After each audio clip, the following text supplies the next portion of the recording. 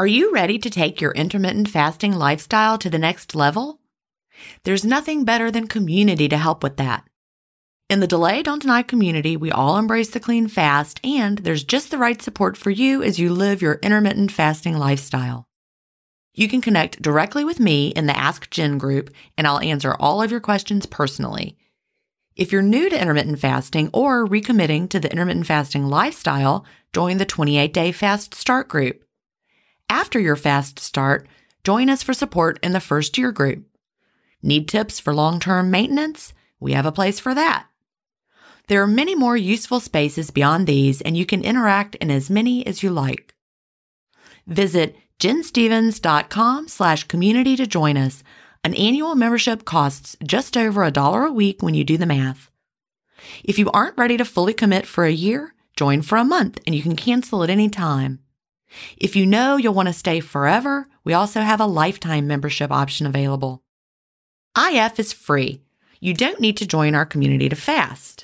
But if you're looking for support from a community of like-minded intermittent fasters, we're here for you at jenstevens.com/community. That's jenstevens.com/community.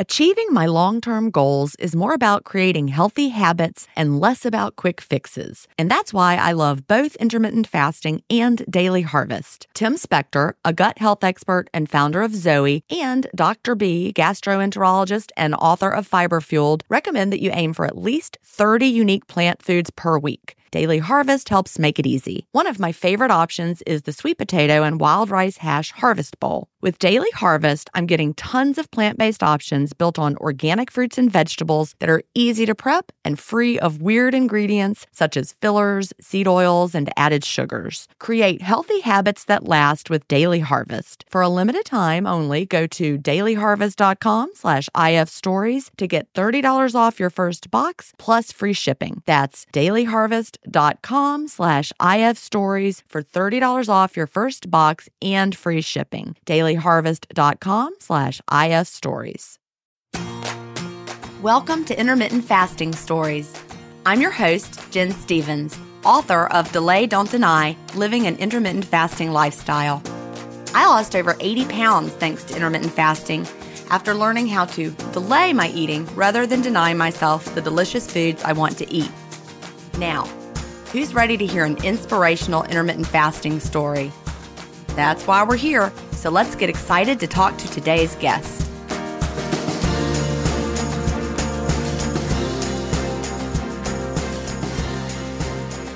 Hi, everybody, and welcome to episode 63 of Intermittent Fasting Stories. Today, I'm here with Samantha Lief.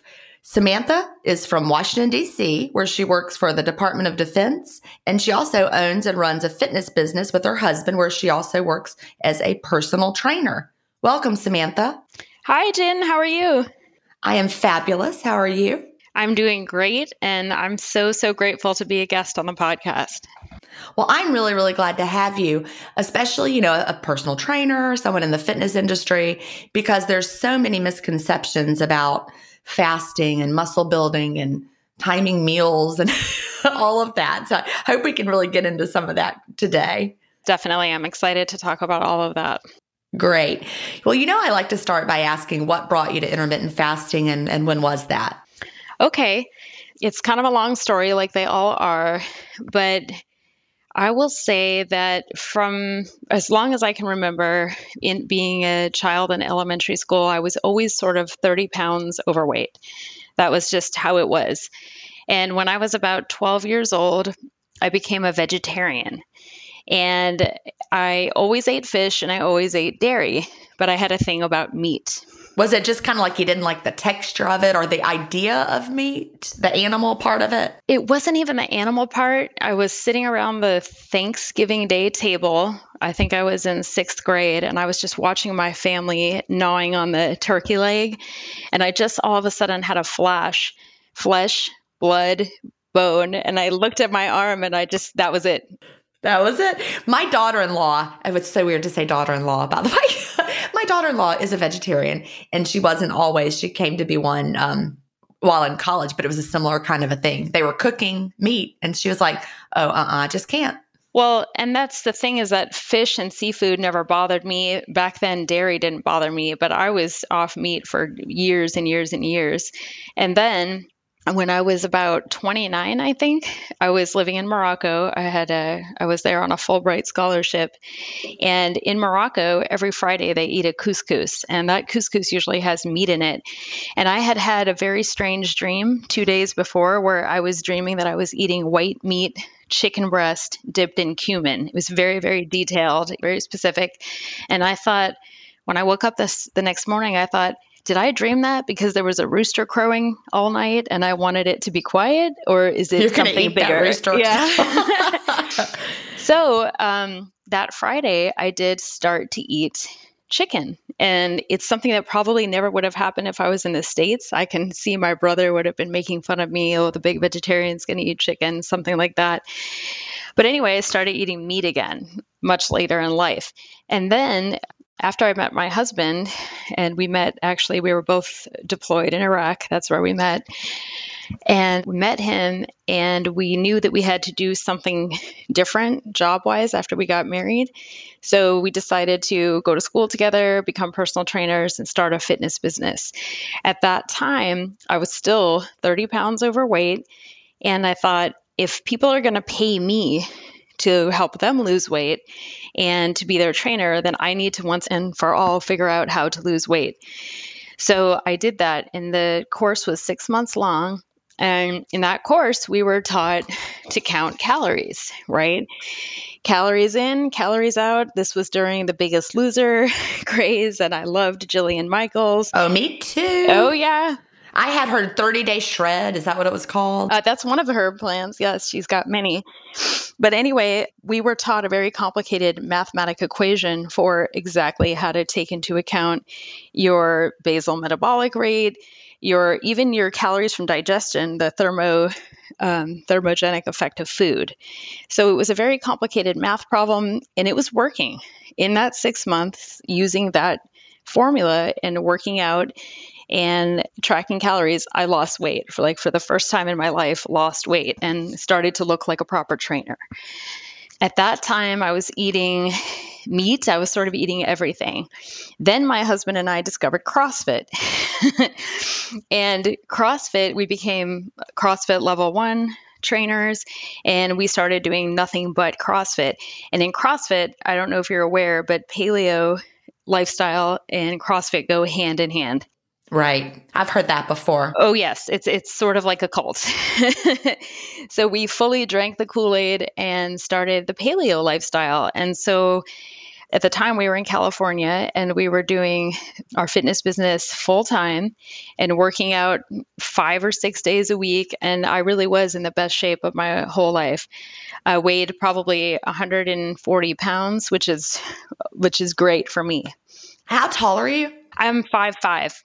Okay, yep. And you were probably extremely muscular. So I bet you were so lean at 140 pounds with all that working out and the CrossFitting. Well, yes. And I'll talk a little bit more about actual numbers later, because I think that that's another area where people can sometimes get confused when they're picking the goal weight.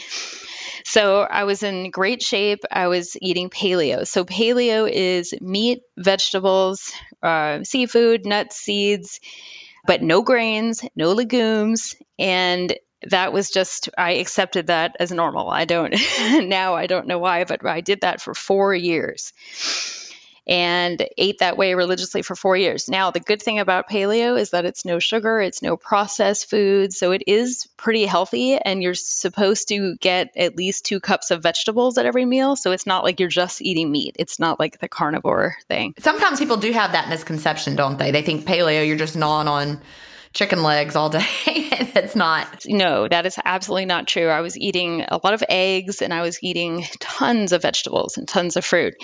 So then at that point, we decided to come back to Washington, D.C.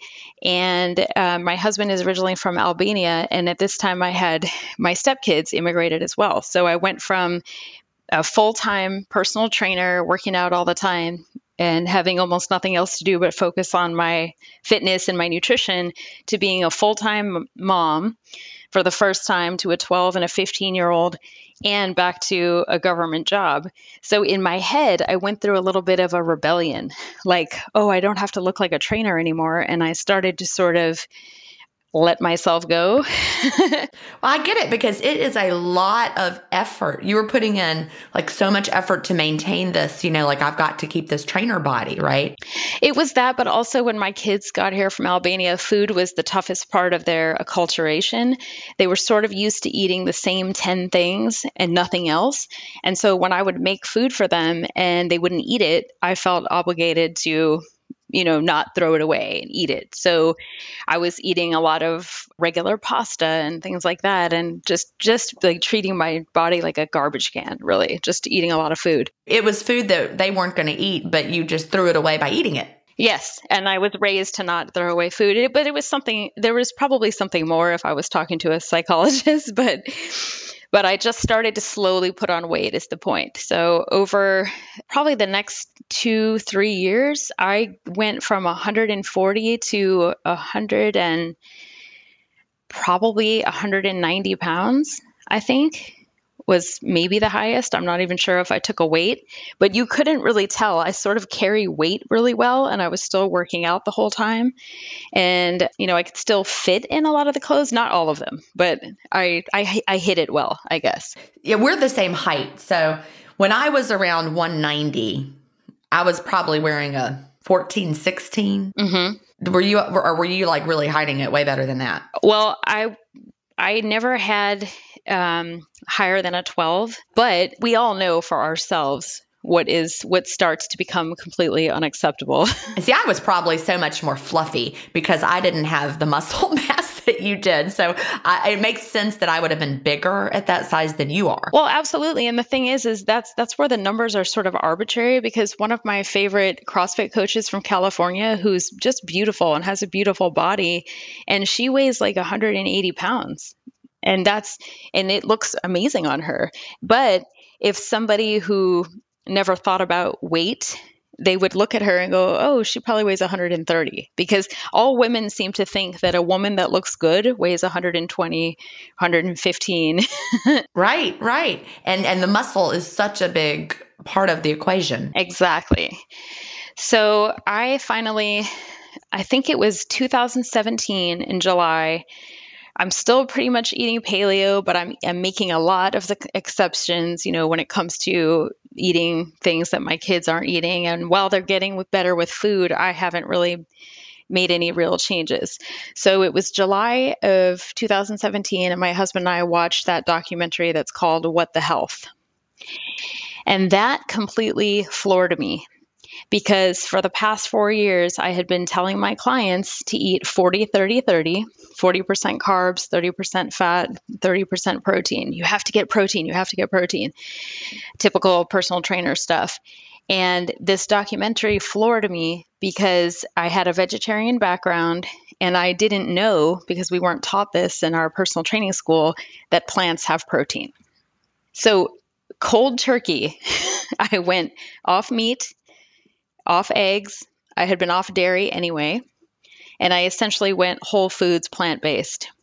And whole foods plant-based is exactly the same as paleo, except for you replace the meat with whole grains, legumes, and you're still not eating sugar or processed food. So it's very clean. So I started doing that, and I'm the type of person where once I get involved in something new, I do as much research as I can, and I immediately found all the YouTubers and all the famous plant-based doctors and just went in 100%. Me too. I'm the same way. I get it. Yes, and I know you had a plant-based guest on one of the... Yes, I did. Leah was one of them, I know. I think, was she in Washington, D.C.? I don't remember.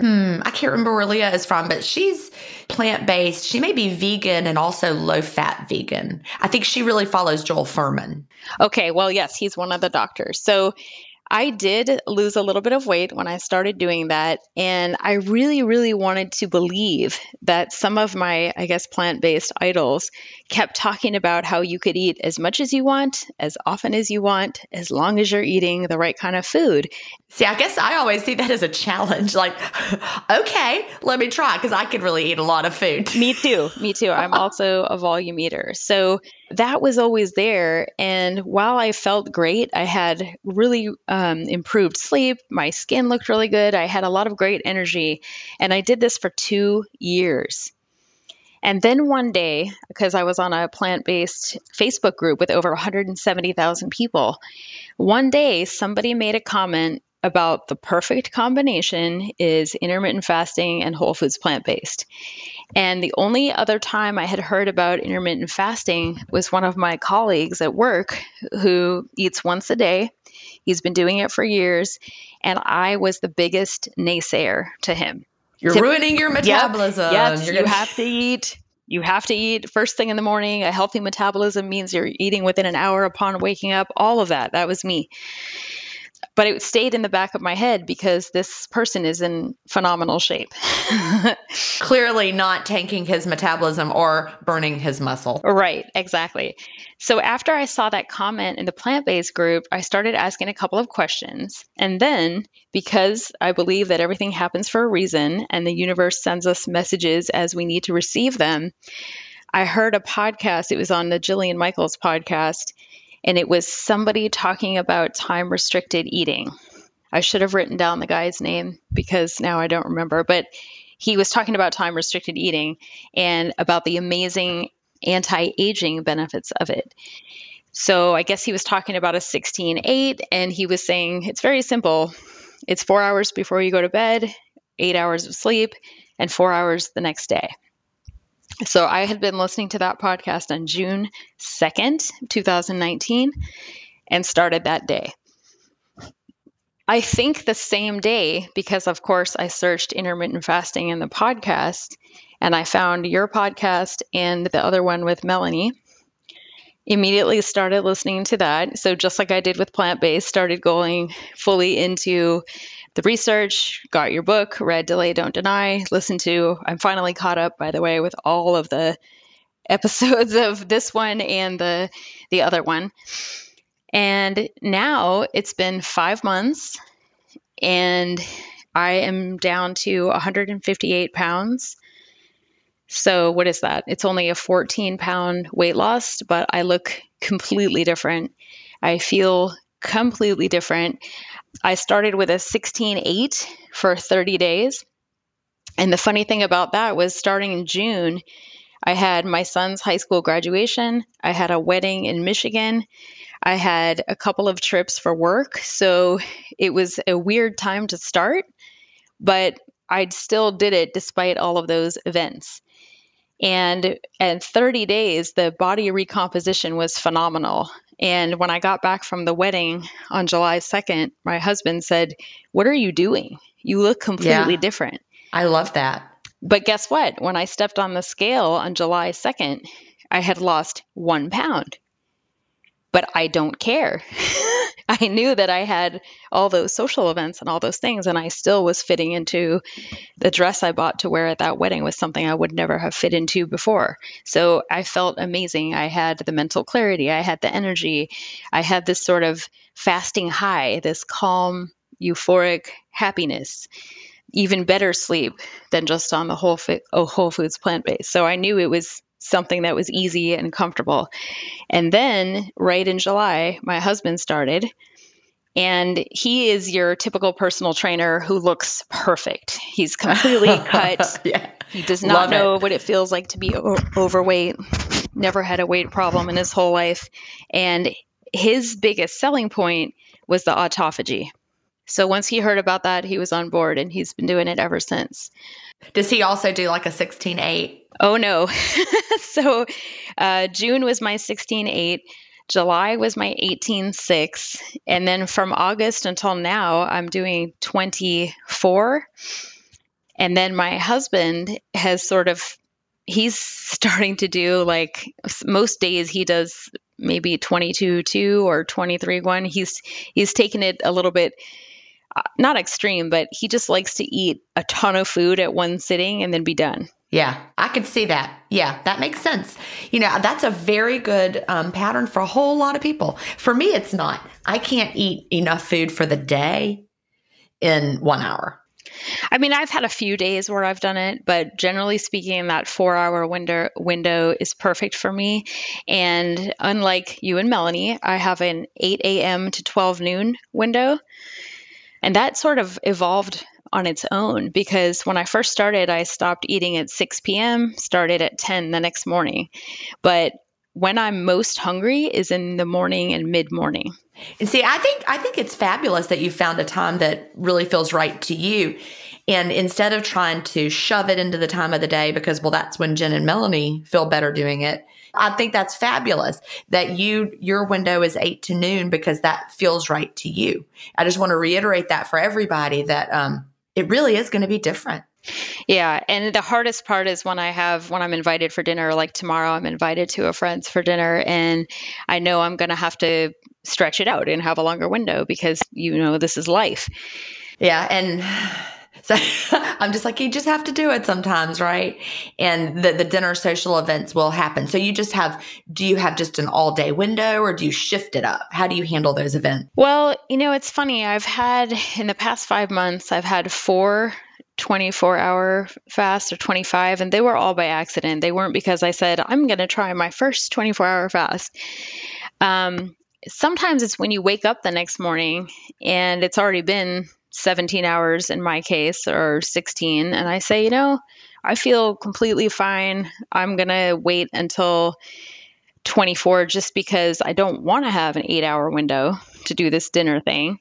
I still want it to be 4 or something like that. So you'll shift it. Yeah. And I haven't decided because 20 hours for me tomorrow is going to be 7:45 in the morning.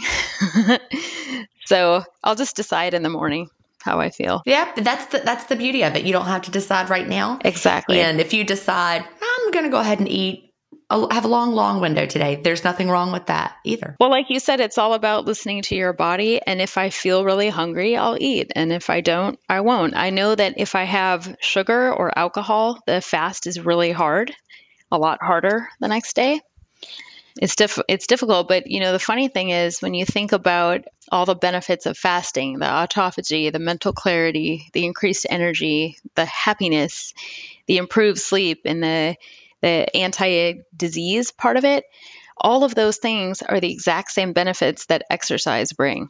Oh, yeah. And because, exercise also increases autophagy. Mm-hmm. And reduces stress. Yep. All that. Improves your mood, increases your energy. And so I feel like I'm getting now a double dose. And I have used, I'm in your Facebook group, the advanced and the regular one. And that's been a real blessing because in the beginning, when I kept reading about people exercising in the fasted state, that was a little scary for me. I bet it was. It was, but because I read a post of somebody that said you have to ease your way into it. You don't just go in at hour 19 of a fast and go as hard as you possibly can. So because of help from people from the group, I eased my way in. I took a few weeks. I waited until I had completed that full 30 days of 16-8, which I think is really important to do.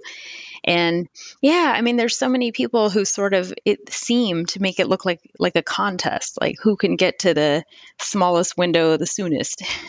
Yeah. And that makes it can be really hard for a lot of people.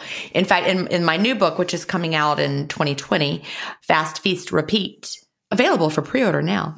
Sorry, had to throw that in there. But I actually have that 28-day fast start, it's called. And the F, the A, the S, and the T stand for different things. But the whole point of it is to fully accept that 28 days is your adjustment period. And that is not the time to have expectations like on day 2, you're fully adapted and going to lose a ton of weight. I think that's excellent. And that's the one thing that I find myself commenting a lot in the Facebook group is that it's really important, at least for me, it was very beneficial to do that 16-8 for 30 days. And then even when I switched to 18-6, it wasn't a conscious decision. It just sort of happened by itself. And I think you do know once you become fully fat adapted. And somebody had posted a list in the Facebook group of like, how do you know when you're fat adapted? And I wish I had saved it because it had a lot of good things in there. Yeah. It's like people ask this a lot. And you know that it's happened when you're able to, go through the fast easily. And I don't mean you never have a twinge of hunger because, sitting here, my husband just came home for lunch. I can hear him in the kitchen and I heard the microwave go off and my stomach went growl. That doesn't mean I'm not fat adapted. It just means I'm like, ooh, there's the food noise. And that's one thing. But you have great mental clarity. You have energy during the fast. You're not hangry. You can do physical things during the fast easily. Like when I just moved and I was able to haul boxes all day long. That's when you know you're fat adapted. Just the good feeling and not feeling like missing a meal is an emergency. When I had to go, I went about, I'm trying to think. I traveled through time zones. It was probably 27 hours because of traveling and an event, and I didn't want to eat till after the event. I was able to get through it without being shaky or starving. That's how you know. Exactly. Yeah. And for some people, that can take up to 8 weeks. So, oh, yeah. Somebody said yesterday, they're like, yeah, I think the adjustment period is 1 to 2 weeks. I'm like, oh, no. No, it depends. Oh, no. It depends. It could be. Yeah. Yeah. If someone was eating keto before and already fat adapted from that, the transition to intermittent fasting might be super quick. Yeah. And that's the other thing is that I still am eating whole foods plant-based, but probably about 2 weeks into intermittent fasting, I started to crave fish. And it was very strong, and I do eat fish. So I'm very strange. There's not a label for me anymore because I still don't eat dairy, but I do eat fish. I know you don't like fish, but well, I just don't like fish. I wish I liked fish. I was reading a list of all the best foods for, I can't remember what it was, DHA or DHEA. I can't remember, some kind of a good thing for your brain, some kind of a good fat. And it was all these fatty fish. And I'm like, darn it. It had eggs were on the list. I'm like, I'll just have to eat eggs. So do you eat eggs or do you still no on I the still eggs? don't eat eggs. If I eat something that an egg is in, maybe, but I haven't had just a plain egg. I'm thinking about it because I used to eat eggs all the time. I used to eat 2 every day when I was paleo. So we'll see. What I'm doing is just listening to my body. And I love that. And if one day it wants eggs, it'll get eggs. I think it's fascinating that when you were 12, you were like, I think I need to be a vegetarian. Like your body kind of knew. It does. And the thing is when I went 4 years without eating potatoes and brown rice and lentils and things like that, because that's what the paleo community says to do.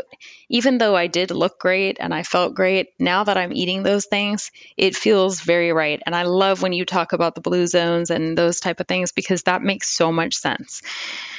How else do you explain that anywhere where there's a large population of humans and the poor people are surviving on potatoes, beans, and whole grains, and then the rich people are getting diseases because they're eating meat and dairy and sugar and all of those other things? Yeah, all the refined foods. We see that throughout history. You looked at the kings of England, right? And they're all just sick and overweight and have gout and yeah. And then the peasants are like, the peasants had their other problems, but I'm pretty sure my ancestors were those peasants. Well, eating the potatoes. I have not done I actually have the 23andMe data, but I've never done the nutritional analysis. I'm not sure what that would change. What's your genealogy? Do you know what that is? Like your ancestry? Definitely. Russian and Hungarian. So what did they eat traditionally in Russia and Hungary? See, I don't even know. That's a good point. I mean, I know in Russia, they do eat a lot of things like borscht, and there is meat. Is borscht potato? Borscht is the beets, the stew with the beets. Okay. And I had a really good plant-based version of it that I made with like 7 different vegetables. But my grandfather left Russia when he was a month old. So it's not like my family is really from there, I guess. And then on the Hungarian side, I've never looked into their cuisine. But that's a good question. I should look into that. I really do think that the theory of using the DNA analysis to, as far as the foods, just, your ancestors' DNA adapted to where they lived for generations. Like we're all moving around like crazy. You've been here, there, and everywhere, but your ancestors stayed put. They evolved in that region with those foods for a long period of time. True. And I think that in addition to that, whatever that genetic information is for nutrition is the same with disease. So they say that if you have a predisposition to heart disease or cancer or stroke or something like that, that's one thing. That's the gun. But the way that you live your life is the trigger. So just because you might be predisposed to something doesn't mean you're definitely going to get it. Exactly. That's really important to understand. My husband didn't want to have the health analysis for his DNA. I gave him the standard for, I guess, a birthday or something. And he's like, I don't want to know. I don't want to see the health stuff. I'm like, okay, we won't get that part. But he like, I think would think it would mean he was, destined. I'm like, that's really not how it works. I want to know so I can say, hey, if I'm predisposed to Alzheimer's, then it's even more important to, do the things that are for neurological health. Exactly. That was actually the only thing that I had on there was late onset Alzheimer's. Yeah, I didn't have any of those. I was like fabulous. Like I had like possibly cystic fibrosis as far as like, passing it on, but I didn't, and I already have my children and they, I'm done with that. That would have concerned me, if I hadn't had children yet, but it was really fun to see. Yeah, it looks like if I keep a great lifestyle, I should age well. Yes. That's why the whole thing with food is like all this talk about, well, you can eat whatever you want and food is all about a party. We still tell our clients that food is fuel. It's not just about fun. It's there to fuel us and to help us grow and to give us energy for the things that we need. So for me, it's been easy to eat clean because it's part of my business, I guess, and I enjoy it. I mean, that's one of the things I started craving deeply when I first started intermittent fasting was fresh raspberries and fresh blackberries. Ooh, I love berries. Blackberries and raspberries are my favorite. I was eating them every day, like couldn't stop eating them. And that was so much more delicious than some sort of cake or pie or cookie because I think just because I have been eating clean for so long, those are the things that make me happy. And this is something people misunderstand. Eat whatever you want isn't code for go eat pie. You are eating whatever you want, Samantha.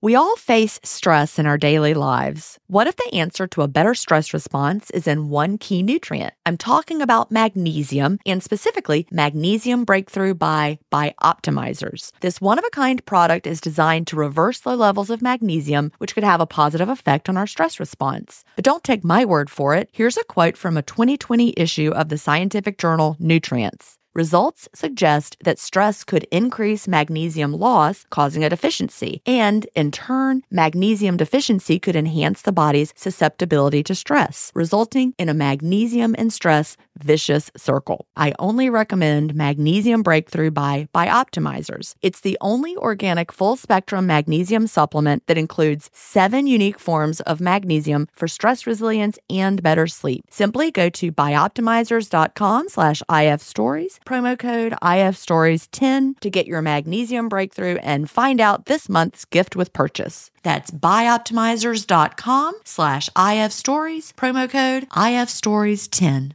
If you've been listening to my podcast for a while, you know what a fan I am of Dr. Tim Spector and the work he's doing with Zoe. I was first introduced to his work in 2015, and I've been following his research ever since. What I love most about the Zoe Science and Nutrition podcast is that they have weekly interviews with world-leading experts who explain how their latest research can benefit your health. Recently, I was thrilled to finally meet him face-to-face as we recorded an episode for the Zoe Science and Nutrition podcast, and this episode aired on April 11th. We had a chance to talk about the world's biggest intermittent fasting study, and I had the opportunity to explain the clean fast to Jonathan, which may explain why he didn't enjoy his prior experiences with fasting. Search for Zoe Science and Nutrition on your podcast player or on YouTube to hear the latest episode, and don't forget to look for the April 11th episode to hear me, Tim, and Jonathan talk about the world's biggest intermittent fasting study. You want to eat blackberries and raspberries. I am eating whatever I want. The things I've wanted have changed. That's the part that's the magic. I didn't start off eating the way I eat now. And so I now want to eat the nutritious things, not because I'm like turning down my, looking down my nose at the cake. The cake doesn't appeal. And the cake doesn't taste very good. Well, like some cake would, but most cake, you really start to realize that, high quality cake that's going to be worth it is few and far between. Like I've got a blueberry pound cake recipe that is worth it. But it's homemade. But one that you get at the grocery store under one of those plastic domes is not going to be very good. That just made me think of something else. So I always make my own food. And usually because my window is 8 a.m. to noon, I'm bringing my food for the day with me to work. And whenever I bring my own food, I feel completely normal. But when I travel and I'm eating something that I bought somewhere, even if it's something that's pretty healthy, I find that if I have to pay attention, like if I'm at some sort of a conference and I have to either listen to someone else speak or watch something else, I all of a sudden get not tired, like I want to go to sleep, but something like, you know how your eyes start to shut and you can't control it? That doesn't happen to me when I'm controlling my food. So I don't know what that is. It's really fascinating. And sometimes it's like, okay, this is why I don't want to eat. Or somewhere else. Yeah. It's very, very interesting. And it's just the quality is just not the same. Exactly. And I think I've just been, because when I was plant-based, it was constantly having to control when am I going to eat? What am I going to eat? Especially during travel and things like that. So now it's so easy. I love traveling as an intermittent faster. It's amazing. It really is. And you can be so choosy about what and when you eat and be in control the whole time. And just think about how much, that's the shocking revelation, is how much and how often I used to eat.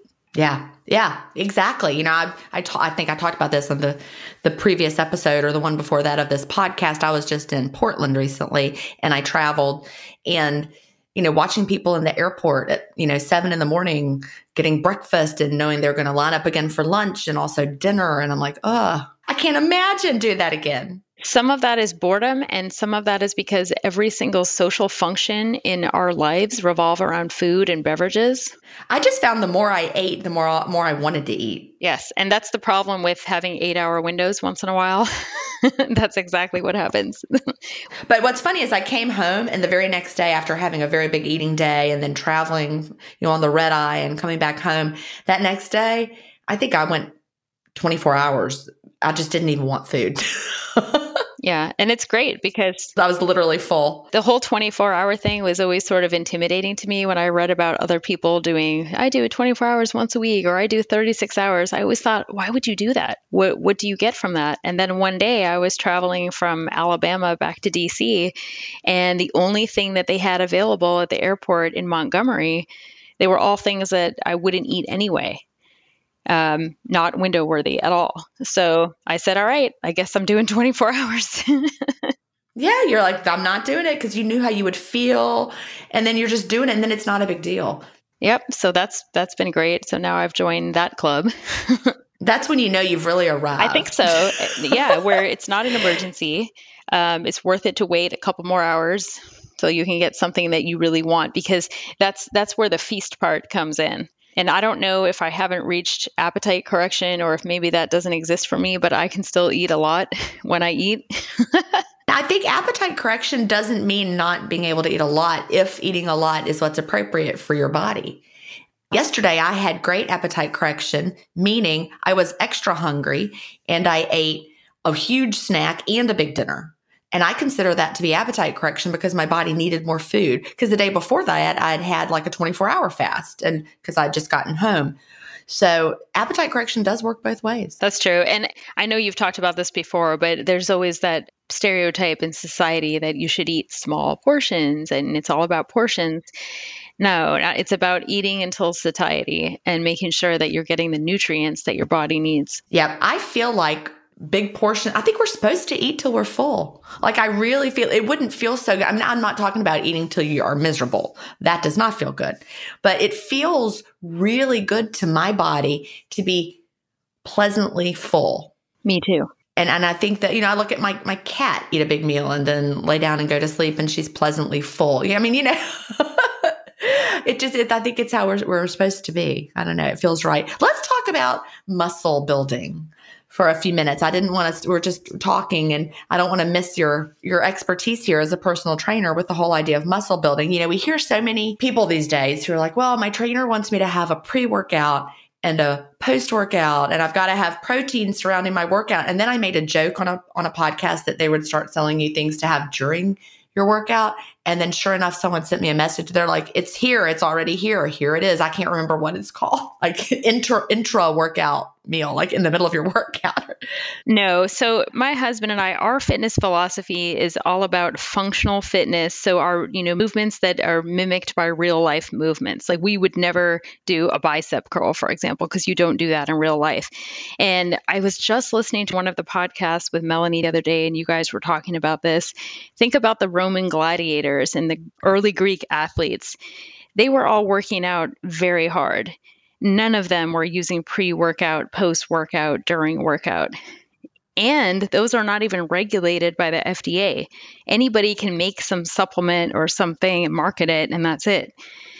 We don't tell our clients to use any of that stuff. Just real whole foods. That's really all we tell them. Whole foods, not things in a box or a package and ingredients that you can pronounce, not frankenfoods, real foods. And if they want to do everything in moderation, that's fine. But we personally don't take any of those supplements or pre and post. And we work out very hard and we lift a lot of weights. And for the 4 years that we were doing exclusively CrossFit, we never took any of that stuff. And so do you work out in the fasted state? I do now, yes. During the weekend, I work out in the morning, and it's usually at about hour 18 or 19 of my fast, and it feels amazing. I didn't start out that way. I had to ease into it, but now it feels amazing. And then during the week, I stop eating at 12. Usually I work out during the week around 6 or 7 p.m. So that's maybe not as much into the fast, but I still have pretty empty stomach. You're certainly not fueling up within an hour of your workout either way. Oh, no. And that's what I used to do. I mean, I used to tell people, at least eat a banana, at least do something. I'd always have coffee for sure. And that's what you and Melanie were talking about. Coffee. That's the best pre-workout. The black coffee. Yeah. Well, I love to hear that you're like not telling people that they have to have those things, because really, I mean, those things just kind of exploded on the scene just recently. Like when I first started with intermittent fasting and had the groups in 2016, 2015, 2017, even no one was talking about them. Then all of a sudden but it's a business like everything else. College is a business in this country. Healthcare is a business. And that's another great thing about intermittent fasting. It's free. You don't need to buy anything. So I wonder, do y'all ever promote intermittent fasting to your clients? Do you talk about it with them? Well, we have a lot of regular clients, and they started to notice the changes in us. So I decided for myself, I'm not going to talk about this, but if somebody asks me, because I look totally different, what are you doing? Then I'm going to not stop talking about it. So 2 of my clients are doing it. For me, the one person that I really wanted to talk to this about was my mom. And I am happy to say that in the past 5 months, or actually just in the past 1 month, my mom is doing it. My stepmom is doing it. My dad is doing it. My husband is doing it. Oh, I'm so glad. Ooh, that's fabulous. And one of my clients that's doing it, and she will listen to me on this podcast anyway, because she's been listening to the podcast. She also loves it and is probably 3 months in now. And so my joke is we're going to have a DC intermittent fasting army by the end of the year. I love it. That's the goal. I really love that your parents are doing it also, because it's just powerful to see that they want to do it. I mean, did they ever say, I'm going to do paleo with you? I'm going to do... No. And in fact, I had that feeling. And that's the thing with my mom. I thought she was going to be like, oh, this is just another one of her things. It was paleo, then it was plant-based, then it was this. But my mom was sort of the hardest sell, because it was a little bit hard. My stepmom was just like, you look amazing. What are you doing? And then she was like, I'm there. My husband is the one that talked to my dad about it. And he was a little bit skeptical. And the last time I talked to him, he said, well, I'm going to give it 2 months. And then I thought, well, what does that mean? You can't give it 2 months. In fact, whenever I see people on Facebook who think that I'm going to give it a month. No, you need to give it a year. You need to give it a full year because everybody has a different timeline. And one of the things that is probably my biggest pet peeve about Americans and our culture is this need for instant gratification. I told you it took me 3 years. We see it at the checkout counter, though. Yeah, oh yeah. But I mean, it took me 3 years to gain this weight. It might take me 3 years to lose it. Can I just real quick circle back to, I'm so envious that your mom, dad, and stepmother do it, because those are 3 people in my life that I wish would do intermittent fasting: my mom, my dad, and my stepmother. And none of them will. Well, have they read your book? Have they listened to your podcast? Yeah. Well, I'm their daughter, right? Well, that's really surprising though to me, because especially knowing how many followers you have, and again, whenever I talk to people about it, I don't even really mention the weight loss. I really push the autophagy. And that was the biggest selling point for me, for my husband, and so for my parents. Yeah, I look different, and I'm wearing smaller size clothing and things like that, and I'm losing weight, but my vision has improved. I'm not high strung like I used to be. I'm sort of happy all the time, and my sleep is amazing, and I have this mental clarity. Those are the things I focus on, and I can't believe that they wouldn't even try it. I do have one brother who does it. One brother does it with his wife. And also I have 2 brothers and a sister. My sister's a dabbler, but one brother, she won't fast clean. Can you believe it? I'm saying this on the air for the first time. My own sister won't fast clean. She's like, I just like cream and sugar in my coffee, cream and sugar. She's like, it's not that big of a deal. I'm like, it is. That's the funny thing about my mom, is that she was sort of already doing it, but she was putting cream and stevia in her coffee, and she was having like 1 piece of toast before her meal, and then maybe some pistachios in the evening. So I said, Mom, all you have to do is drink the coffee black. And I told her how to make like really high quality, good black coffee, take out that piece of bread, take out that after dinner snack. You're already there. And I was with her, so we did it together for 4 days. I switched back to 16/8 to do it with her. I got her the Zero app, and that's it. Yep. Awesome. Well, maybe one day but I think it's just hard when it's me. They're like, we can't listen to you. They probably would be more likely to listening to somebody else. I don't know. But that's my own little interesting story there that maybe everybody didn't know. This episode is brought in part to you by Audible, your go-to destination for thrilling audio entertainment. Whether you're looking for a hair-raising experience to enjoy while you're on the move, or eager to dive into sinister and shocking tales, Audible has an exclusive collection of thrillers from best-selling authors that will keep you on the edge of your seat. Like James Patterson's first audio-only thriller, The Coldest Case. Experience stories like never before, where every chilling detail is brought to life by captivating sound design. Plus, as an Audible member, choose 1 title a month to make yours forever. And now, new members can try Audible free for 30 days. Just visit audible.com/WonderyPod or text WonderyPod to 500-500. That's audible.com/WonderyPod or text WonderyPod to 500-500. What makes a life a good one? Is it the adventure you have? Or the friends you find along the way? Maybe it's pursuing your passion while striving to protect, defend, and save what you believe in every single day. So, what makes a life a good one? In the Coast Guard, we think it's all of the above and more, but you'll have to find out for yourself. Visit gocoastguard.com to learn more. So let's talk about body recomposition. And we mentioned it, you hinted around at it earlier, how at 190, I was a lot fluffier than you and wearing a bigger size just because you have all the muscle mass. You're leaner. Explain body recomposition from the side of a personal trainer and in your own journey. Well, body recomposition is a pretty amazing thing. Even when I was losing weight the first time, I think it wasn't as dramatic as it is with intermittent fasting. And I don't know if that's because of the increased human growth hormone or something about with intermittent fasting, the way that the body sort of shrinks together, I guess. I think it also is that because we're fasting clean, we are able to tap into our fat stores preferentially like never before. Like those fat stores are wide open to us. That's the 1-2 punch. Now our body can really get to the fat for fuel and the increased human growth hormone. Yeah, I guess that's part of it too. And I'm sure you've seen that picture of a pound of fat next to a pound of muscle. So that's sort of the best explanation for it, is that it becomes dense. Personal trainers are taught that you can't increase muscle and lose fat at the same time. But with intermittent fasting, I think that's proven wrong. That's so interesting. I've never heard that.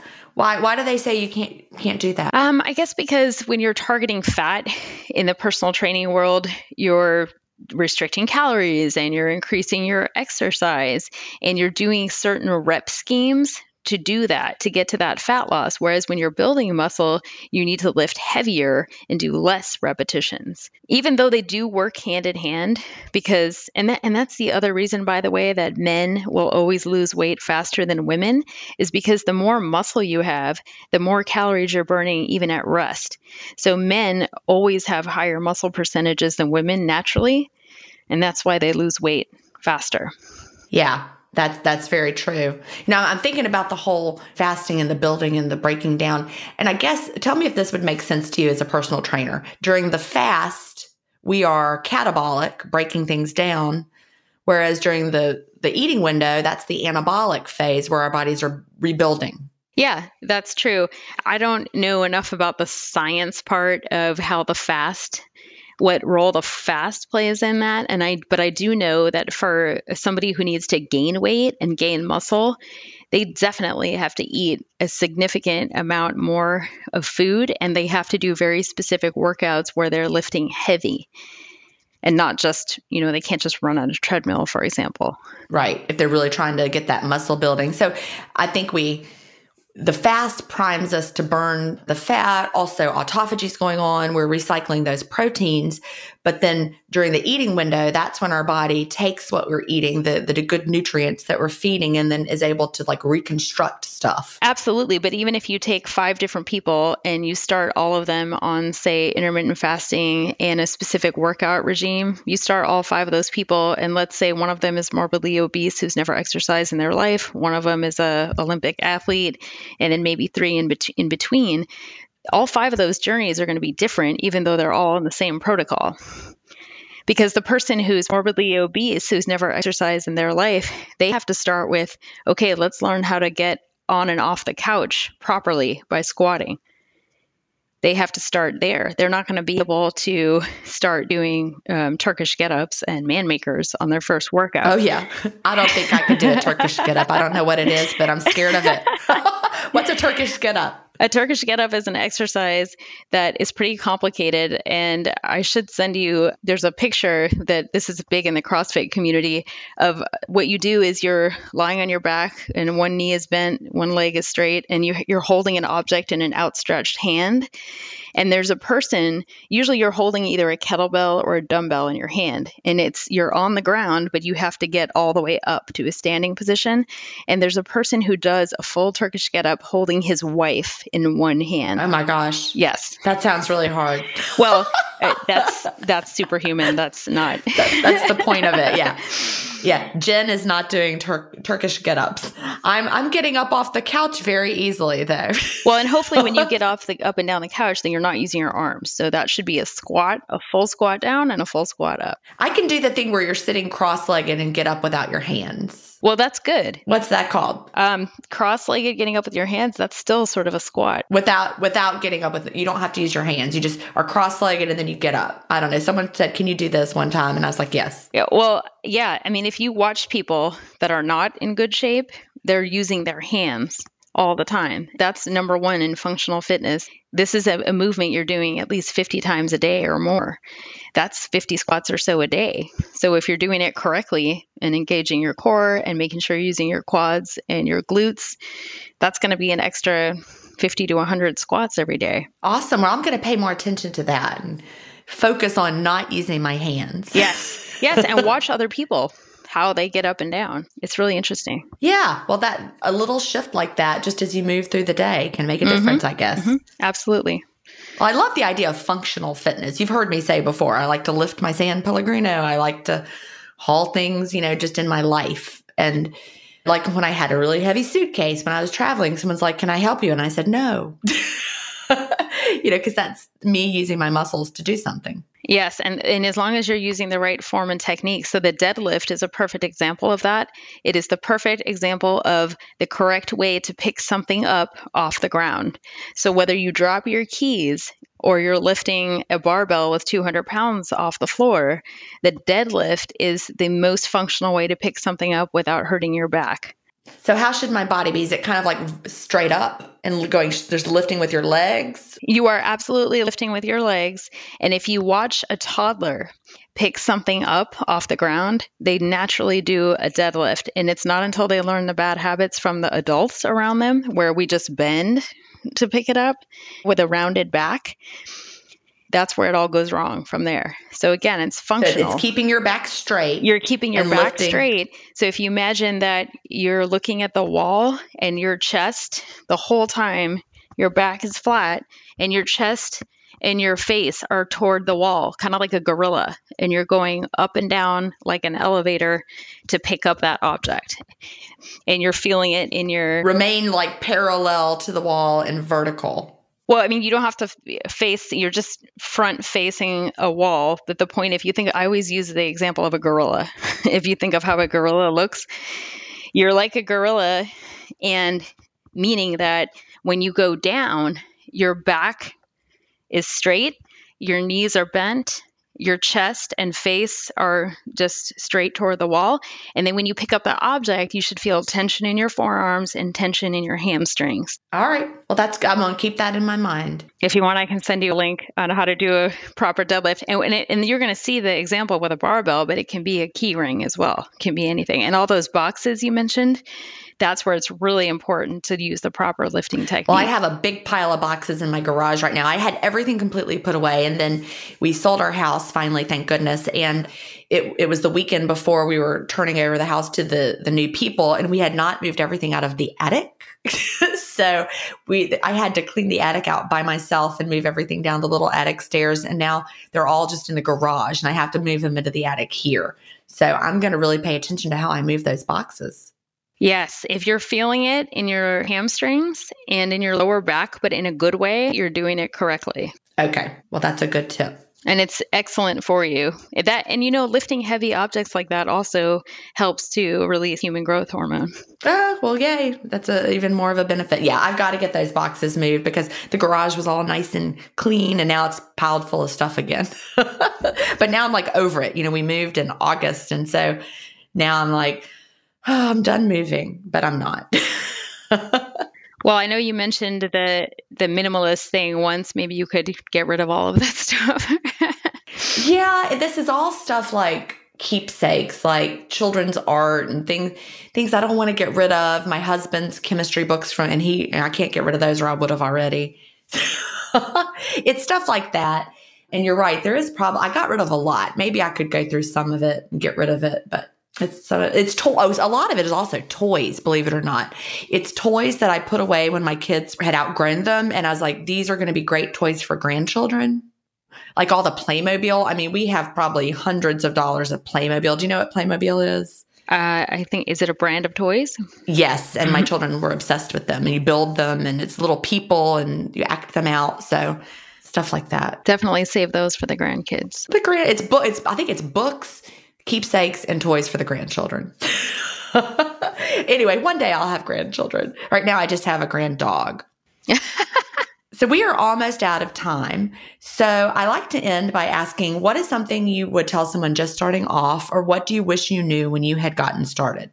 What I would tell someone first starting off is, number one, if you are doing this for weight loss, which I hope you're not, I hope you're doing it for the rest of your life, and I hope you're doing it for autophagy first. But if you are doing it for weight loss, understand that the normal healthy rate of weight loss is 1% of your total body weight per week.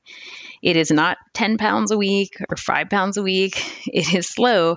And however long it took you to gain it is probably how long it's going to take you to lose it. And it's really not even possible to lose 5 to 10 pounds of fat in a week. Exactly. It's water weight. It's water weight. And if you're doing keto, then there's some stuff there too with the glycogen, but that's a complicated thing. I would also say it's not a contest. I would advise people to start with 16-8, do it for 30 days and let it naturally morph to whatever it's going to be. Stop with the instant gratification. Enjoy the journey, because if you're only obsessed with the weight loss part, you're missing out on the everyday amazingness of it. And I would say that we stop calling them non-scale victories and just call them victories. Oh, I love that. Because to me, the fact that my vision has improved is so incredible and so huge. I don't want to call that a non-scale victory. That is a victory. I agree with you. That's a great word shift. I've never thought of it that way. We did not invent the idea of non-scale victory. That's been diet lingo for, I don't know, it's been around. I mean, I've been in the diet world just as a dieter, and I've always seen non-scale victory. Okay, I had never seen it until I got on your your Facebook page. Well, because we got a lot of ex-dieters all together. We know all the diet lingo. We know all of it. Well, the other funny thing is there's all the different eating styles, because I went from a plant-based Facebook group to yours where there's carnivores, there's keto, there's all. That was a little scary. Oh, yeah.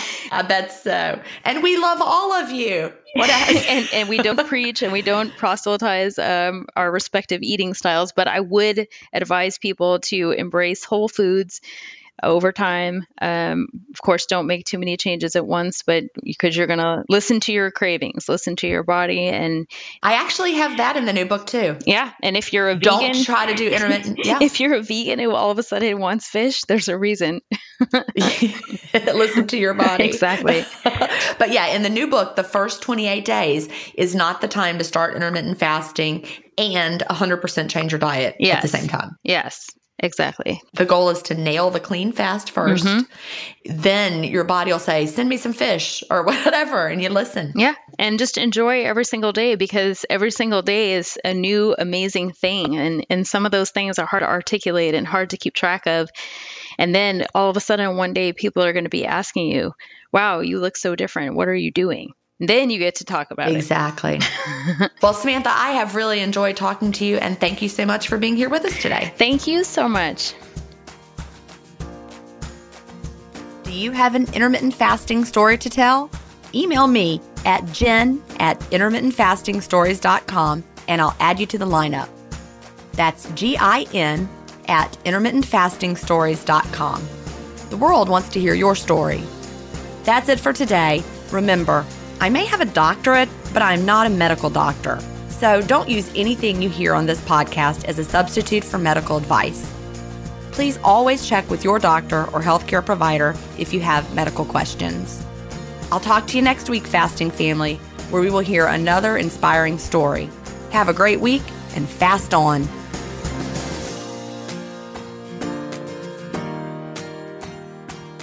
Intermittent Fasting Stories is edited, mixed, and mastered by Resonate Recordings. To learn more, visit them at resonaterecordings.com or email them at hello@resonaterecordings.com. Intermittent Fasting Stories listeners will receive a free offer if you mention that you heard it on the podcast.